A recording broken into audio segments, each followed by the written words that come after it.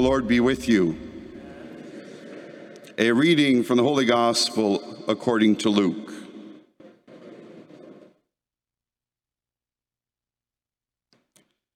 Whoever is faithful in a very little is faithful also in much. And whoever is dishonest in a very little is dishonest also in much. If then you have not been faithful with the dishonest wealth, who will entrust to you the true riches? And if you have not been faithful with what belongs to another, who will give you what is your own? No slave can serve two masters, for a slave will either hate the one and love the other, or be devoted to the one and despise the other. You cannot serve God and wealth. This is the gospel of the Lord. Those of you who might have your missals handy for the reading, I read the short gospel, which may mean today a medium homily, though, okay, because we got to the very heart of what I want to talk about at the end of the gospel. Last weekend, I began a new 4-homily series called The Game Plan. This weekend is the second homily. If you missed the one, you can go to chathamcatholic.ca, and there's a link, again, to watch it, to listen to it. Or if you're trouble sleeping, it's right there for you to bring you to peace every night. But it might be important to look at because I'm calling this the game plan, and there's going to be a sequel to this message series later on in the fall because Father Darius, Father Robert, and I have been here over a year now. I've had some wonderful and meaningful conversations and looking at planning with staff, with pastoral council, with finance committee, gotten to know some of you a little bit despite the pandemic.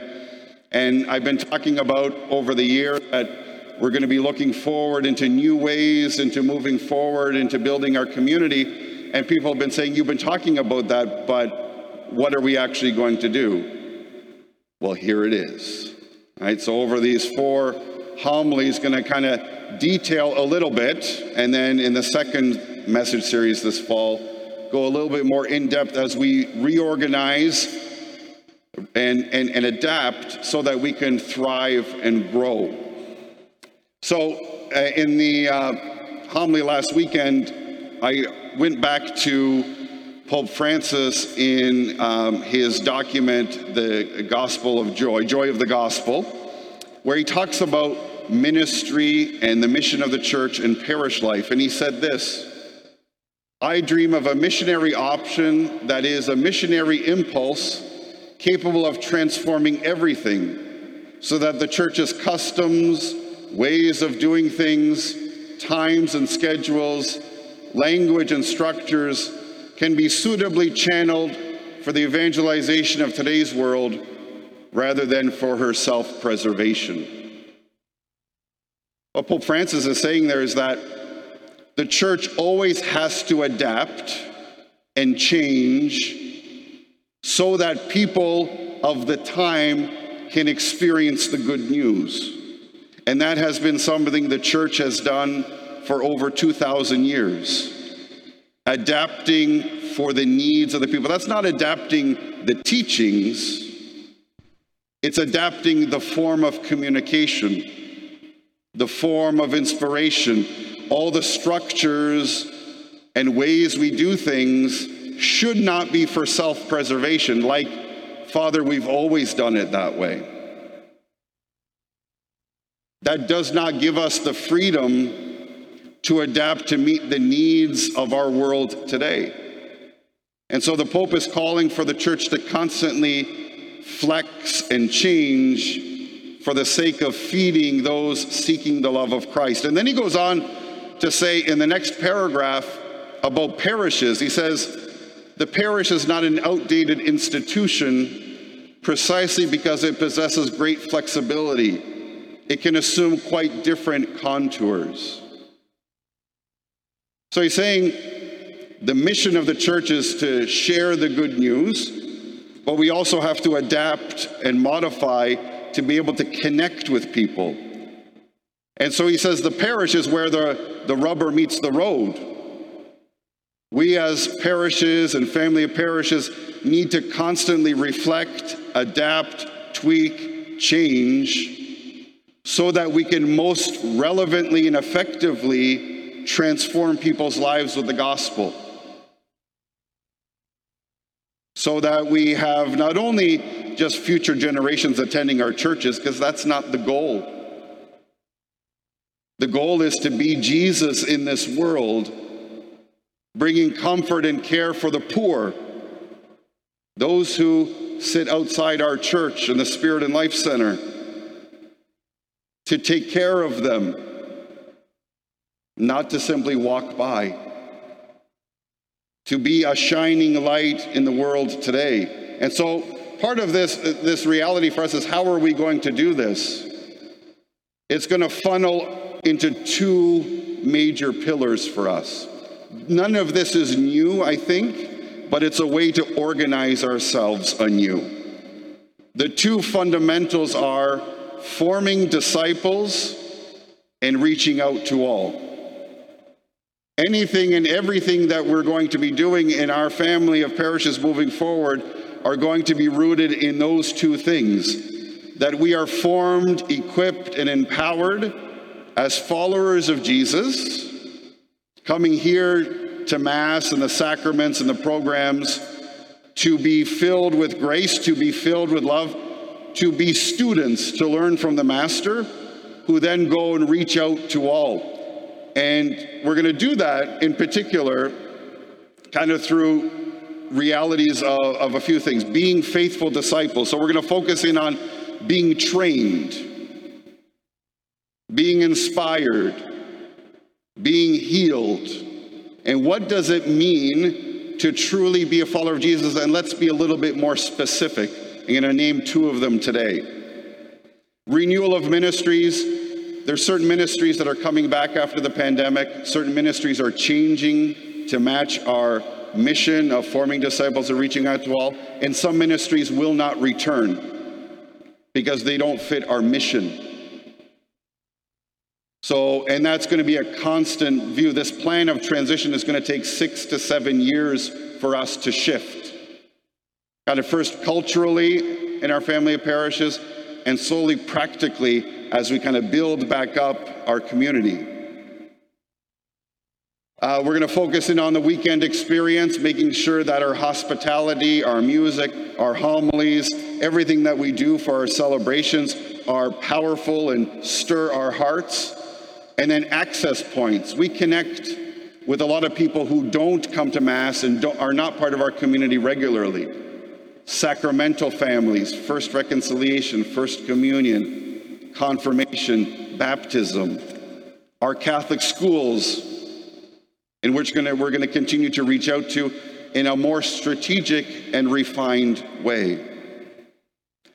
Last weekend I shared this picture. I was out on retreat, took a few days to go away and pray, and went to Godrich. And down from the church where I was pastor of St. Peter's for 5 years, there's a museum, the Huron County Museum. Never been in the inside of the museum, but I saw the sign. It says Huron County Museum, always changing, always inspiring. And I think that's what we as a family of parishes are striving to do. Always seeking the opportunities to change, to adapt, but always seeking people to be inspired to be following Christ. In the gospel today, we just heard, no slave can serve two masters, for a slave will either hate the one and love the other, or be devoted to the one and despise the other. You cannot serve God and wealth. You could replace wealth with myself, my job. We our hearts cannot be divided. And to be a faithful follower of Jesus, we have to fall in love with him and give him our entire lives. everything we are and everything that we have. And over these next 3 homilies of this series, I'm going to be sharing 6 qualities of what it is a faithful disciple that we will focus in on. And these 2 are connected with our readings today. The first one is serve. The ultimate call of a faithful disciple is to serve. We offer ourselves in service in the many various parish ministries, but especially to those who are lost, forgotten, sick, and suffering. The call of service is a call to loving sacrifice. If we're going to be a disciple, we have to serve others. There's no option in that. We have a lot of different ministries and opportunities within our family parishes and beyond in our greater community of Chatham, but we have to serve. We have to go beyond ourselves. Our faith is not something that we just take and benefit from personally, but it's really joining our sacrifice with Christ, who always brings us to the Father in heaven. So this is one of the 6 qualities, the call and the duty to serve those in need, to serve others. And we have many, many different ways that can happen. Well, what does that mean? How are we going to have this living service? We're going to take a look at and support all of our outreach ministries more in our family parishes, which there are many. We're going to adapt and revive ministries that entice and create those opportunities to serve. We're going to, as a pastoral council, finance and community, faith community at large, to find out where the gaps are in Chatham for those in need. And we're going to try to fill some of those gaps for the poor, the homeless, the forgotten, the homebound. And then we're going to try to create easy pathways for all of us to participate and to serve. In the second reading from 1 Timothy, we hear Paul say, "This is right and is acceptable in the sight of God and our Savior, who desires everyone to be saved and to come to the knowledge of the truth." Our faith gives us this understanding of how much God loves us and how we're called to live out that love. So the second quality, and the last one I'm going to talk about today, is formation. It is important for us to realize that Jesus is our master and teacher.